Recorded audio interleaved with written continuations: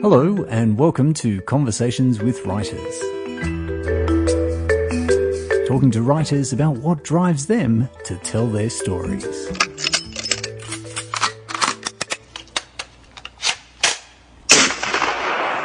In recent years, the Australian government has turned its security and intelligence efforts towards the growing threat of homemade terrorism, the increasing radicalisation of Australia's criminal networks and disaffected youth, giving rise to a new generation of potential suburban-based jihadists. It's a genuine threat, and therefore all the more compelling and perhaps unnerving to be featured as the central plot of author Michael Brissenden's first work of fiction, The List. Michael has been a political and defence correspondent for the Australian Broadcasting Corporation for more than 30 years, during which he has witnessed governments fall, regimes rise, wars begin without end, and has held our own politicians accountable for their spying on foreign governments. This experience has, of course, richly informed the action and intrigue of his new thriller, and it's a genuine pleasure to have him here today answering questions instead of asking them. Hello, Michael. Thank you for joining me. Thanks very much for having me. Now, Michael, I know people who genuinely quake in their boots when they hear that Michael Brissenden is calling to ask for some answers. So has it been a unique experience for you to perhaps be on the other side of the microphone, having to give answers instead of asking questions? I must admit it has been pretty interesting, yeah. It is a very different thing having to answer questions than having to ask them. I mean, both have their... I think you need both need skill of one sort or another, but certainly answering questions is a bit difficult. Yeah. Your first posting, or before we actually get to your first posting, then, do you remember what may have been one of the first political stories you had to cover for the ABC? Wow, that's a hard question. Yeah, looking back on 30 years of investigative journalism. Look, I think the first thing I did was I was working for a radio program. Background briefing, so that would be the first really political story I did, which was actually about the debate over classification for pornography. Oh, really? So this is what, early? This would have been 1989? 1980, maybe around somewhere in this would have been the reclassification of the calls to establish, what was it, NVE, that's the right. non-violent That's erotica. Right. Exactly. You're the very well informed. Which is rather concerning. Yeah, it was around, it must have been 88 or something. Yeah. So, I went to Canberra and spent a lot of time talking to people there for that program. And then that would have been just before, I don't know, must have been around, it wouldn't have been shortly after that I then joined Radio Current Affairs and I got a sort of traineeship with Radio Current Affairs, and then from there went to Canberra as a full-time political reporter. What did you get from those early days of journalism? When did you just suddenly say, my heart's singing, this is the place for me, this is my home? Look, almost immediately I knew that was, I loved I just loved the energy of it, and the thrill of it, and the way things, particularly in politics in those days in Canberra, it was... it was always, for a young reporter, it's always incredibly exciting. There's always something going on. There's always big things happen, and you're there and you're part of it. And, it's great to be part of that and to be witness to history in many ways. And even if it's small stuff like the press conference where Paul Keating said this is the recession we had to have. It was one of those moments. You're just sort of sitting there going, wow. And people still talk about that moment. It's a defining note, isn't exactly. it? It really is. Yeah. There's lots of stuff like that. So, when... working for Radio Current Affairs as I did then for the AM, PM and The World Today, often you were the first to air with everything, because something would happen and you'd get it done and you'd get it out, and in a way that wasn't just straight reporting, it was analysis and it was interviews and. Well, I put it to you that the ABC was really, at that time, of course this is pre-internet, who was really setting the agenda for the rest of the day's news for the major networks. It really did set the agenda, certainly on the politics level. Certainly did, and still does remarkably. Even after all this time, a program like AM, for instance. Still, it's now 50 years old, and it's still, despite all of the changes that have happened in the media landscape over the last 10 or 15 years in particular, that program still sets the agenda every day. It has the potential to do so anyway. I mean, it's just where it sits in the cycle and how many people listen to it and how important it is as part of our, daily intake of news. it's still, right up there as one of the most important programs. But certainly back then, pre-internet, it was a very different media landscape. There was no 24-hour television news. There was no internet. I mean, the papers went to bed at sort of 10 o'clock at night, and then nothing. The agenda was very much set by the morning broadcast and then the 7 p.m. broadcast. Yeah, and everyone was home to watch it as well. Yeah, and everything pivoted around that 7 p.m. at night, or 6 to 7 p.m. the TV news bulletins, and it was a very different media landscape. Very different. Let's move to your first posting then, which I believe was to Moscow, which was around 1993, perhaps. Now, this was the period of Boris Yeltsin, and you must have seen some fascinating things during the time of what was meant to be Reformation, but ultimately turned into autocratic rule at that stage. It was an amazing experience and an incredible time to be in Moscow as a journalist at that time. We got there a week after Yeltsin had shelled the White House. And we should just clarify for those who don't know, this is the Russian White House. This is the Moscow White House, not the White House in Washington. Yes, the true winter White House compared to Trump's winter White House. That's right. And it was like, it was like stepping off the dark side of the moon in those days. It really was just a totally different world and a totally different experience. It was anarchic, it was chaotic, it was unpredictable. No one really knew what was going to happen, where it was going to go. And there were a lot of people like myself and my wife, or my now wife, we were young, and there were a lot of people there who were young, this was their first posting. They were really making their way in the journalism world, because it was that sort of place, it was like people just ended up there because it was exciting, and it was vibrant. It was, so there's a group of people that we sort of were. The correspondents at that time were also very close, because, we're all covering essentially at that time, most of the time it was the biggest story in the world. Well, it didn't let up. I mean, he about a year after, I think it was 1994, the Chechnya war broke out, and they sent a series of troops in there, and there was like losses of tens of thousands. Oh, it was extraordinary time. So, you had all the business stuff going on, people being murdered all over the place. You had the Chechen wars, you had the unpredictable politics, the communists agitating all the time. There was a sense that they might come back, or there'd be a coup, or there'd be some sort of military action, or really no one knew what was going on. So those group of people have stuck with us for a long time. Is it that because that sense of community is built around the nature, it's almost like a war room environment? Absolutely. That you're always on call, you're always reporting news, and you only get through it because you're the only ones who can relate to it? I think so. Yeah, I think there's certain truth in that. I mean, few people really understand the nature of the business, and it is a relentless, sort of totally absorbing business, particularly when you're on top of a story like that, and you live in a place like Moscow at that time, where there really wasn't anything to do. I mean, outside of working, and there were very few restaurants, there were very few bars, there were very few sources of entertainment. So people made their own entertainment. People worked really hard, they played hard, and they made their own entertainment. And it was a very close group of... the foreign correspondent corps was very close. It was a fantastic time, actually. It was a really, really great time to be there, and it was really formative. How did that influence perhaps your understanding of politics? Because, I mean, Russia was so different to the Western world, and during a period of what was meant to be Reformation, how did it change your view on how politics works, or at least how people and the media respond to politics? I think it changed a lot of things, really. It changed my view of... look, I think coming from Australia, where it was the first time I'd really come across the unpredictability of politics. I mean, politics in Australia is unpredictable, but it's not... Certainly in the last 10 years. Yeah, but it's not sort of nation-ending unpredictable, It's not...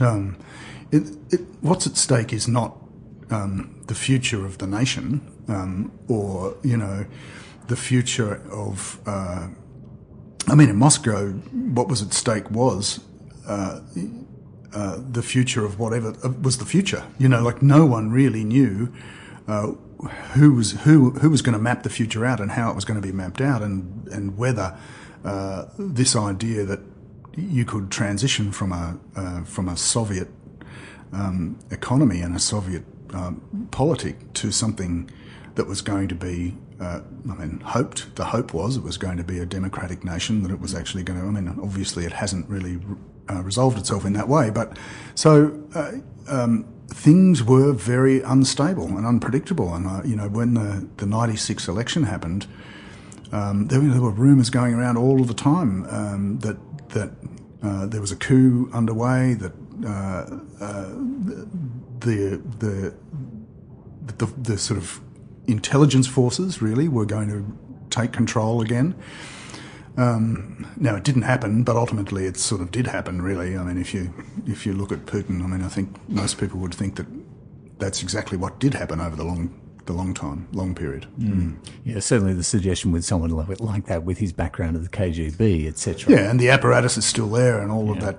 So nothing much changed. Mm-hmm. Did that make you appreciate the Western democratic system a little bit more? Well, it certainly made me realise the value of our democratic traditions. Certainly, I knew that anyway, but being somewhere where those traditions don't exist, and in fact they're trying to make some new sort of political tradition.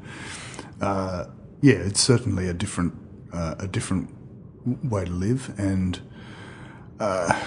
look, Russia also had so many other problems. It wasn't just the politics; it was the disruption to ordinary people's lives, the generation of people who were lost. You take away someone in their 40s at that time, they're lost. They were trained under this system that no longer exists. They're too old to adapt to a new system that's coming along. They have no money, they have no property. There are a lot of people who fell by the wayside and just were sort of forgotten. And then there were a lot of people there was a lot of criminal activity, there was a lot of people who made a lot of money just simply because they were in the right place at the right time. They happened to be running some sort of industry or whatever that was privatised overnight for nothing, and they ended up inheriting it. So there were a lot of people who... And there were a lot of shonky, dodgy businesses going on. Yeah, that was really the rise of the oligarchs in many ways, wasn't it? Yeah. At the same time as economic collapse for most of the USSR at that time. Yep. And it took a long time for that to resolve itself. And, the remarkable thing about Moscow in those days was there were some of the richest people I've ever seen in my life. And alongside the poorest, there was nothing in between, and there was 1 or 2% of that population had more money than you could possibly imagine. So that ostentatious display of wealth up against the chaos and the economic crisis, and it was a very, very interesting time. What sort of role of responsibility do you think the media has to play in reporting on that sort of disenfranchisement of the people and the loss of a culture, etc.? Especially in a state like that. I think it's a very important role. I think that is what we should be doing.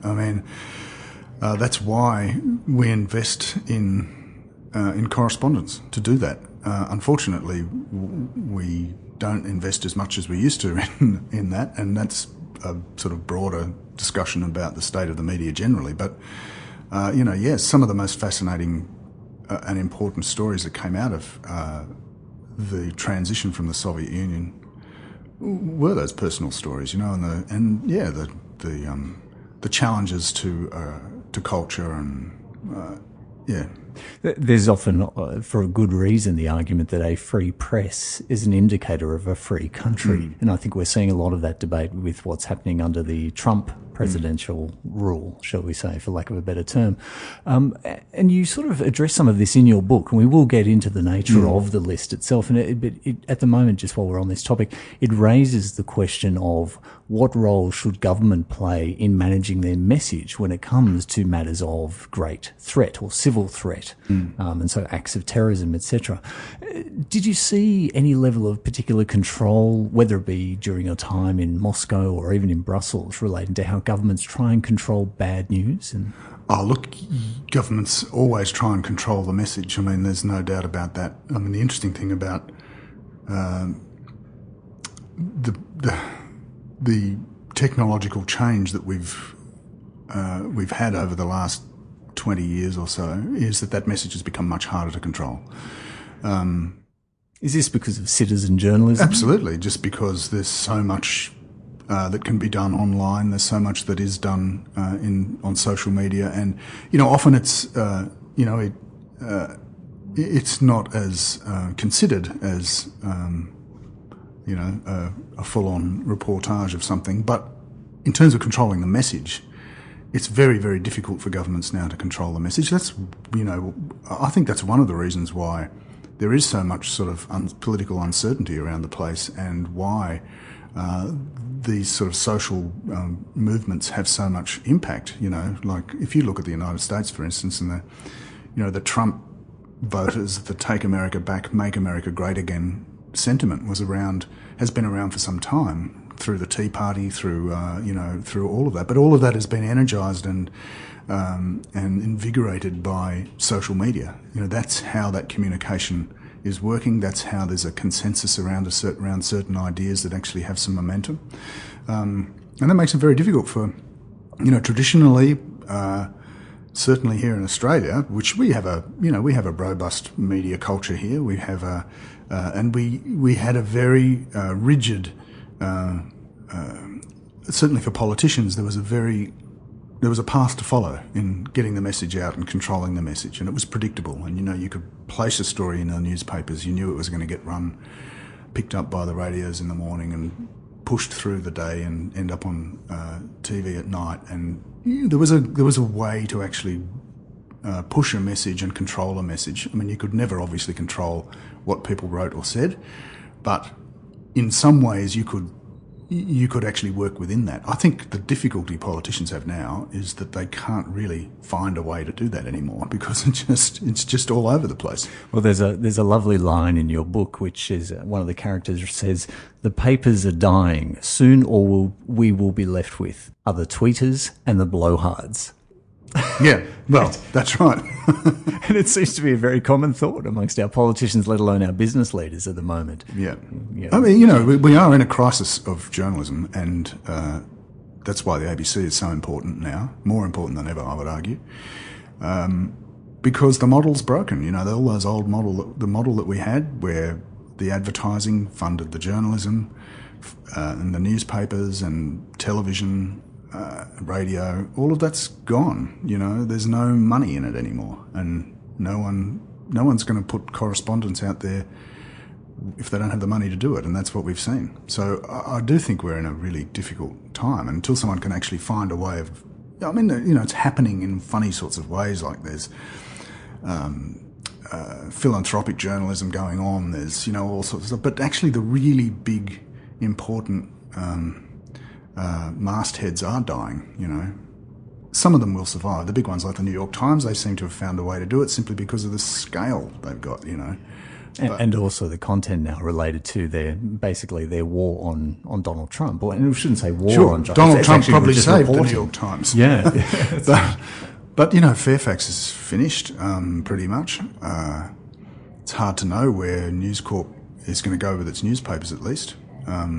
But certainly the money's not there in the way it used to be. Looking back at your period as a correspondent then, I think it was around the time that you were in Brussels a few years later, and you started to cover the Yugoslav wars. And that seemed to be the moment which seeded the idea for this book. And we should just say the actual plot is that there's an Islamic fundamentalist terror suspects on a security watch list who are being executed throughout Sydney.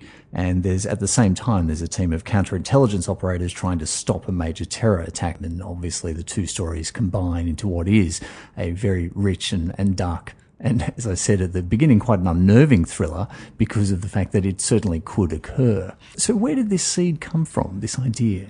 Well, travelling through the Yugoslav wars, which I did, I covered pretty much every one of them in one way or another. But often you would come up to a checkpoint and you'd find, you'd hand over your Australian passport, and some 20-year-old would come out of the hut and say, "G'day, I'm Dragan from Brisbane," or, "You must know my uncle He lives in Melbourne.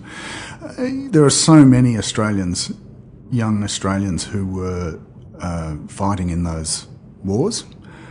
Many of them, I think, I don't know for sure, but I'm sure the majority of them, I'm pretty sure the majority of them would have been born in Australia and sent there by their parents. If not, they would have come to Australia very young. So their connection with their, with their homeland, I suppose, wasn't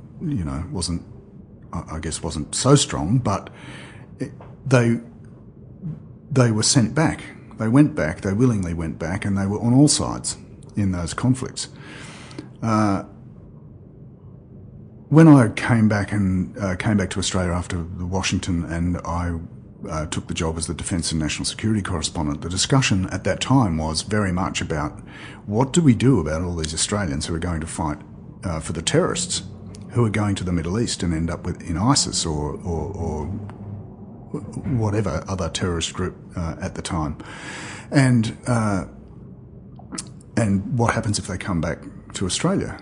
Well, I thought, that's interesting, but the difference in this one is that actually we're actually engaged in this as soldiers as well. Unlike those other wars, there is a potential in the Middle East for those Australians to be targeting Australian soldiers, for the two sides to meet in conflict. Yeah, it's a true case of neighbour fighting neighbour. That's right. Yeah. What happens if they meet? What happens if they... what are the consequences of that? And both of them come home, right? What then happens? And at the time that there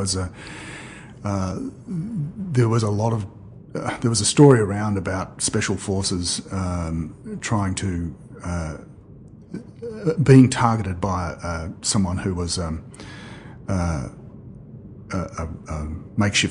making makeshift bombs, and they were trying to find this person.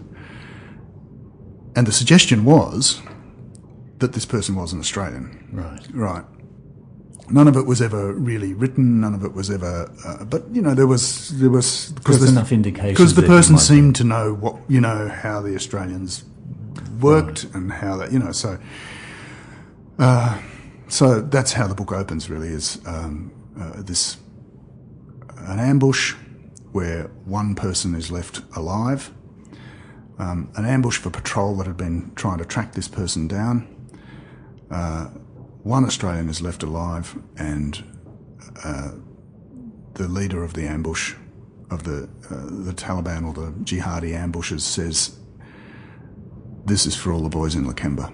And I just thought that's something that, if it did happen, the impact of that would be quite confronting, and potentially it could change everything.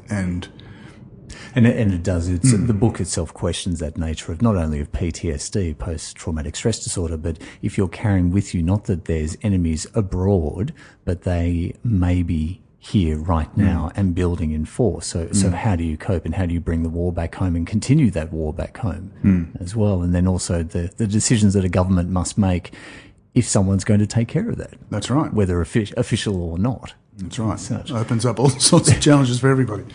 I'm quite intrigued by the fact that the book itself actually draws a lot of its basis of stories, and certainly the concerns relating to the racial divide, or the increasing racial divide within New South Wales and certainly Sydney, back to the 2005 Cronulla riots. Why did you pick that particular? Was that a particular flashpoint for you? I think that was a really important moment in Australia. I think it was it really was one of those seminal sort of formative cultural experiences in Australia, and it was the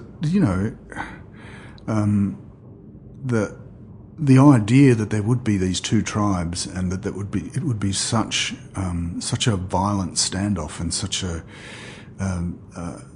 hateful, emotive period that was also inflamed in many ways by the media coverage around it. And it exposed a nasty racist undercurrent in Australia. That perhaps hadn't had a voice before. I don't think it. I mean, I think it hadn't expressed itself in that form. I mean, obviously we've got, and we have had, race is always a difficult question, and I think in Australia we haven't escaped that, but I don't think it had ever exploded into such open and violent aggression that engaged the media in so many ways as well, that engaged the politicians, that I think that was quite a significant, given what came afterwards as well, and everything that happened after that, the sensitivities that we have with, in the post 9/11 world with, with our own Muslim immigration. I just found that one of those moments that was a sort of cultural touchstone for us, and I really wanted to use it. It seemed to give birth to a lot more of that ongoing dialogue in regards to Islamic fundamentalism, the relabeling of Muslims, our foreign deployments, but also including it's obviously carried on to even what's going on at the moment in regards to the refugee situation. Yeah, look, it was just one of those. Yeah, like I say, it was a cultural touchstone. But it's interesting that it's not.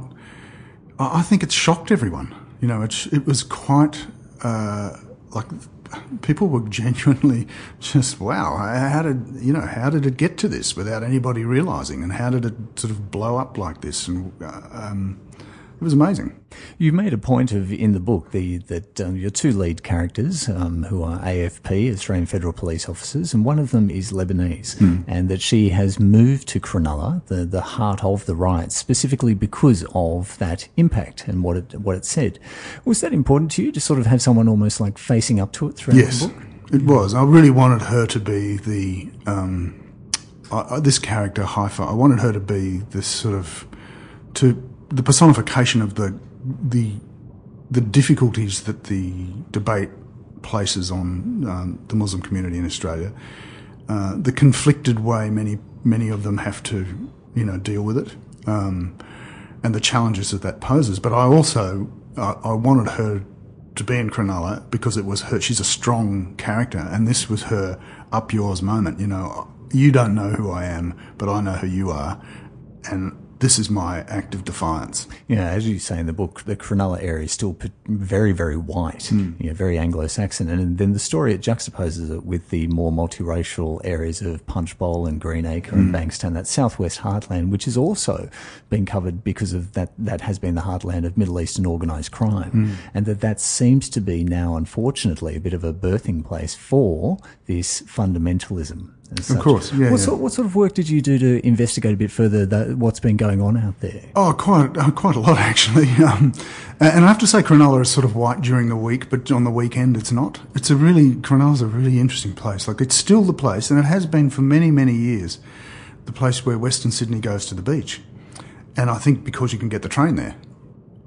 So on the weekend, it is an incredibly multicultural place. But during the week, it's like Australian country towns in the 1950s. Perhaps not that bad. So I wanted to explore the areas that have been the traditional areas of settlement for the Muslim population, the Muslim immigrants that came to Australia right from the end of the 70s all the way through, and still is, and that's that sort of southwest Sydney area. Very good friend of mine who I've worked with a lot, who's a Turkish-Australian cameraman for the ABC. I've spent a lot of time we've had lots of deployments ourselves overseas, and we've worked together, many, many times. And he grew up in Auburn, and I said, take me back to Auburn and show me the underbelly of the southwest, and he did, and it was quite an eye-opening experience. So we spent quite a long time doing that. I think I wanted to, and somebody else picked up on this the other day. They just came to me and said, look, it's really nice to read a book about Sydney that doesn't mention Bondi once. And, it's sort of true. Like, you read books about sort of genre fiction about Sydney, and it's often about the places that are the sort of tourist spots. It's very landmark driven, yeah. Absolutely. And I wanted to really take it away from that and get to the side of Sydney that people don't actually often see. And, many people who live in Sydney never go there. They just don't. You have your little circle of your little particular area, you live on the North Shore or the eastern suburbs or whatever. You just don't go to those places. The one thing that becomes very apparent in the book, though, is how the network of all the various highways shows how quickly our city could be cut off as well, that we are actually all very much connected. Very much so. And, you know, that's one of the great challenges for any intelligence community, I think, is, you know, how do you, you know, we're a society built on freedom of movement, and that's inherently vulnerable.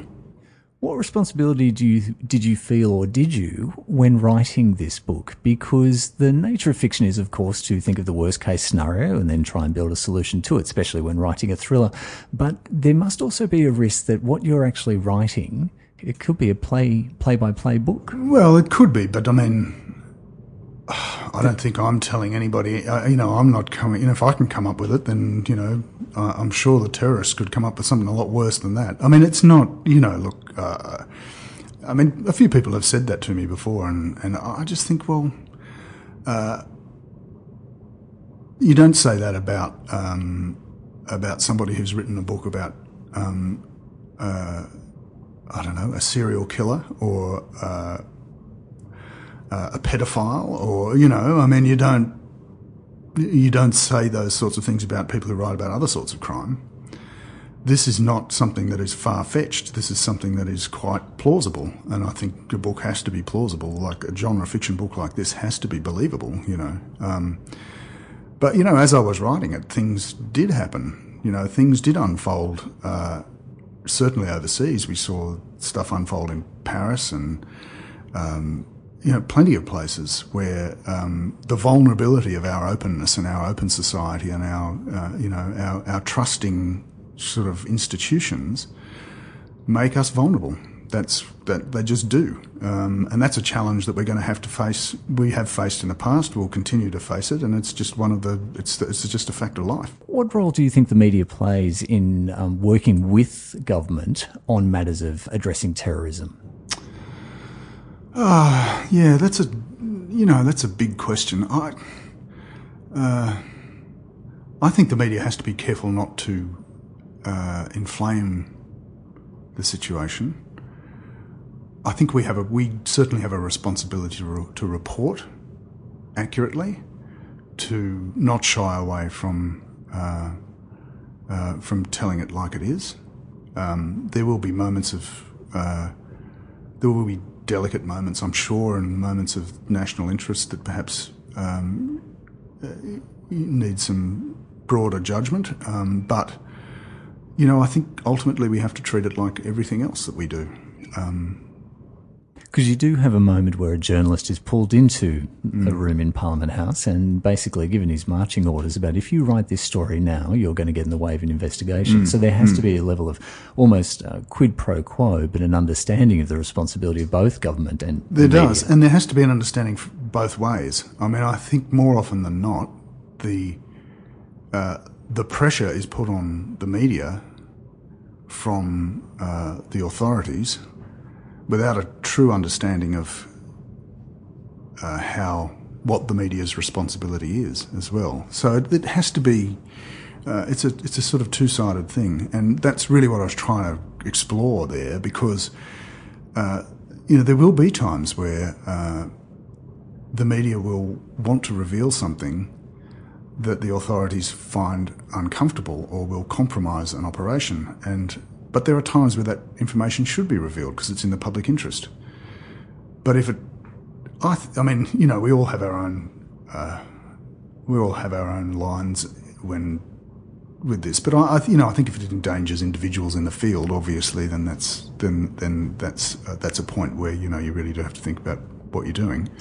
But there's a lot of stuff that's in the public interest as well that really should be told. And to that point, then, you know, one of your Walkley Awards that you have won and shared was because of your investigation into the Australian government's essentially wiretapping and spying on the Indonesian government back in 2009. So is that one of those instances where you and a team just decided this is in the interests of absolutely, the public? And there was a lot of pressure not to publish that. What was that experience like for you then? Well, it was tense.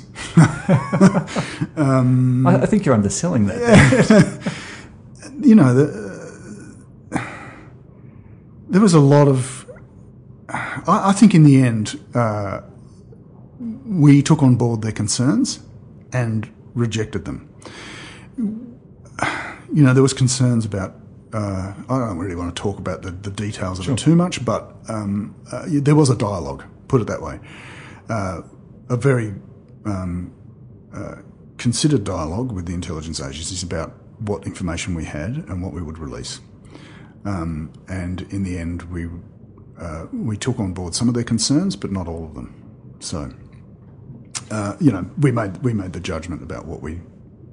I mean, obviously, they would have liked us not to publish it at all.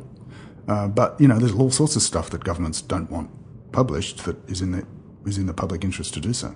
What's that moment like when a story comes together and you see it and you think this is the one? It's pretty full on, I have to say. It's you know, you don't get very many moments in your career like that, but they are big. You know, when that happens, I mean, you know, it's just going to go. It's going to blow the place off, and it's a very, very it's a very exciting moment, but it's also, you know, you don't really know where it's going to go. So, were you based in Canberra at the time that you were working on that? Yeah. So how do you then walk the hollowed corridors of Parliament House, having just blown the roof off the place? What's that like for you? I don't Is there an know. expectation that that's just your job? Yeah, I think playing so. their part. I think so. I don't think that's, you know, there's been plenty of big stories come out of there. You know, it's yeah. Look, it's a pretty volatile sort of place. Yes, it certainly seems to be the place of big personalities. Yes, and you yes. need a strong spine to survive. So, what's next for you, Michael? You know, this finishes with the sense that it could go further. Well, there is going to be another book. I just haven't started writing it yet, but I have negotiated to take some time off towards the end of next year to do it. I've told the publishers I'll deliver it to be published in 2019. And it will be a continuation, sort of, couple of the same characters, and yeah, so there will be another one. And I imagine you enjoyed the freedom of fiction as opposed to non-fiction. I should just say at this point, you wrote a non-fiction book based around the first Obama term in 2012. But what freedom did this give you? Why did you enjoy it so much?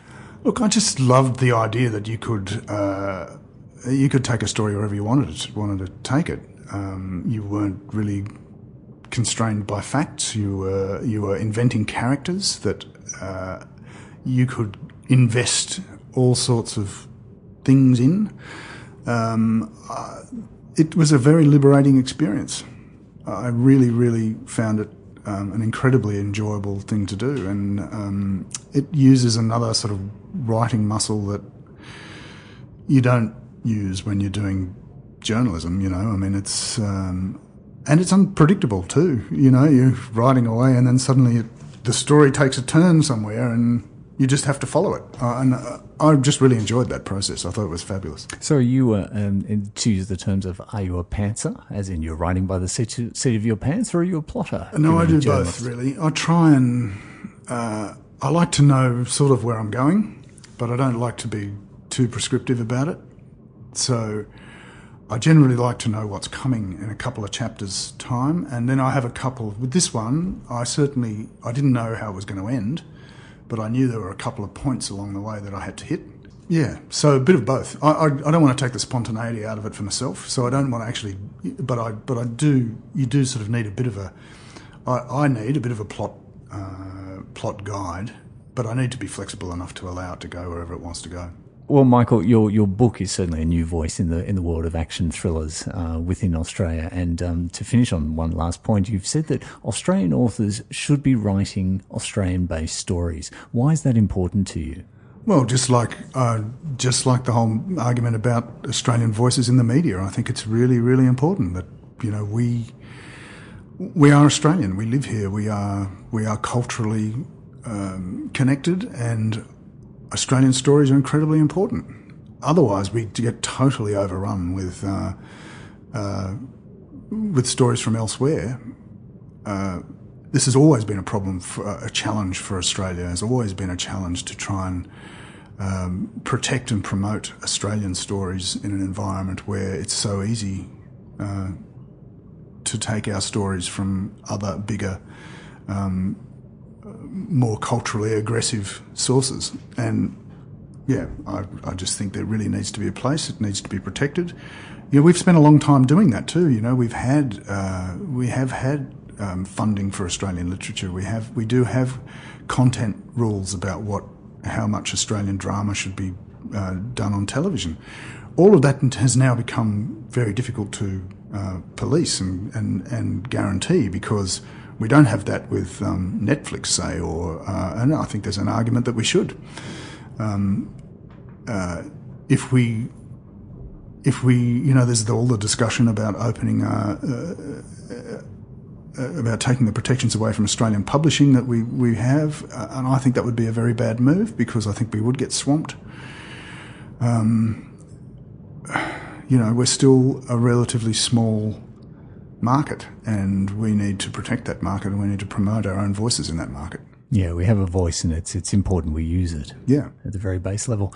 Michael, it's been an absolute pleasure to have you come in and answer my questions and to talk about your book, which is a fantastic read. It's a genuine thriller, and I really do look forward to for whatever comes next. Great, thanks, James. Really appreciate it. So thank you, Michael. Thanks for coming in. And Michael's book, The List, is available in stores and online. You can find him on ABC's Four Corners and on Twitter. You can also follow us at ConversationsWW and like us on Facebook. This has been James Rickards for Conversations with Writers. Thank you very much for listening.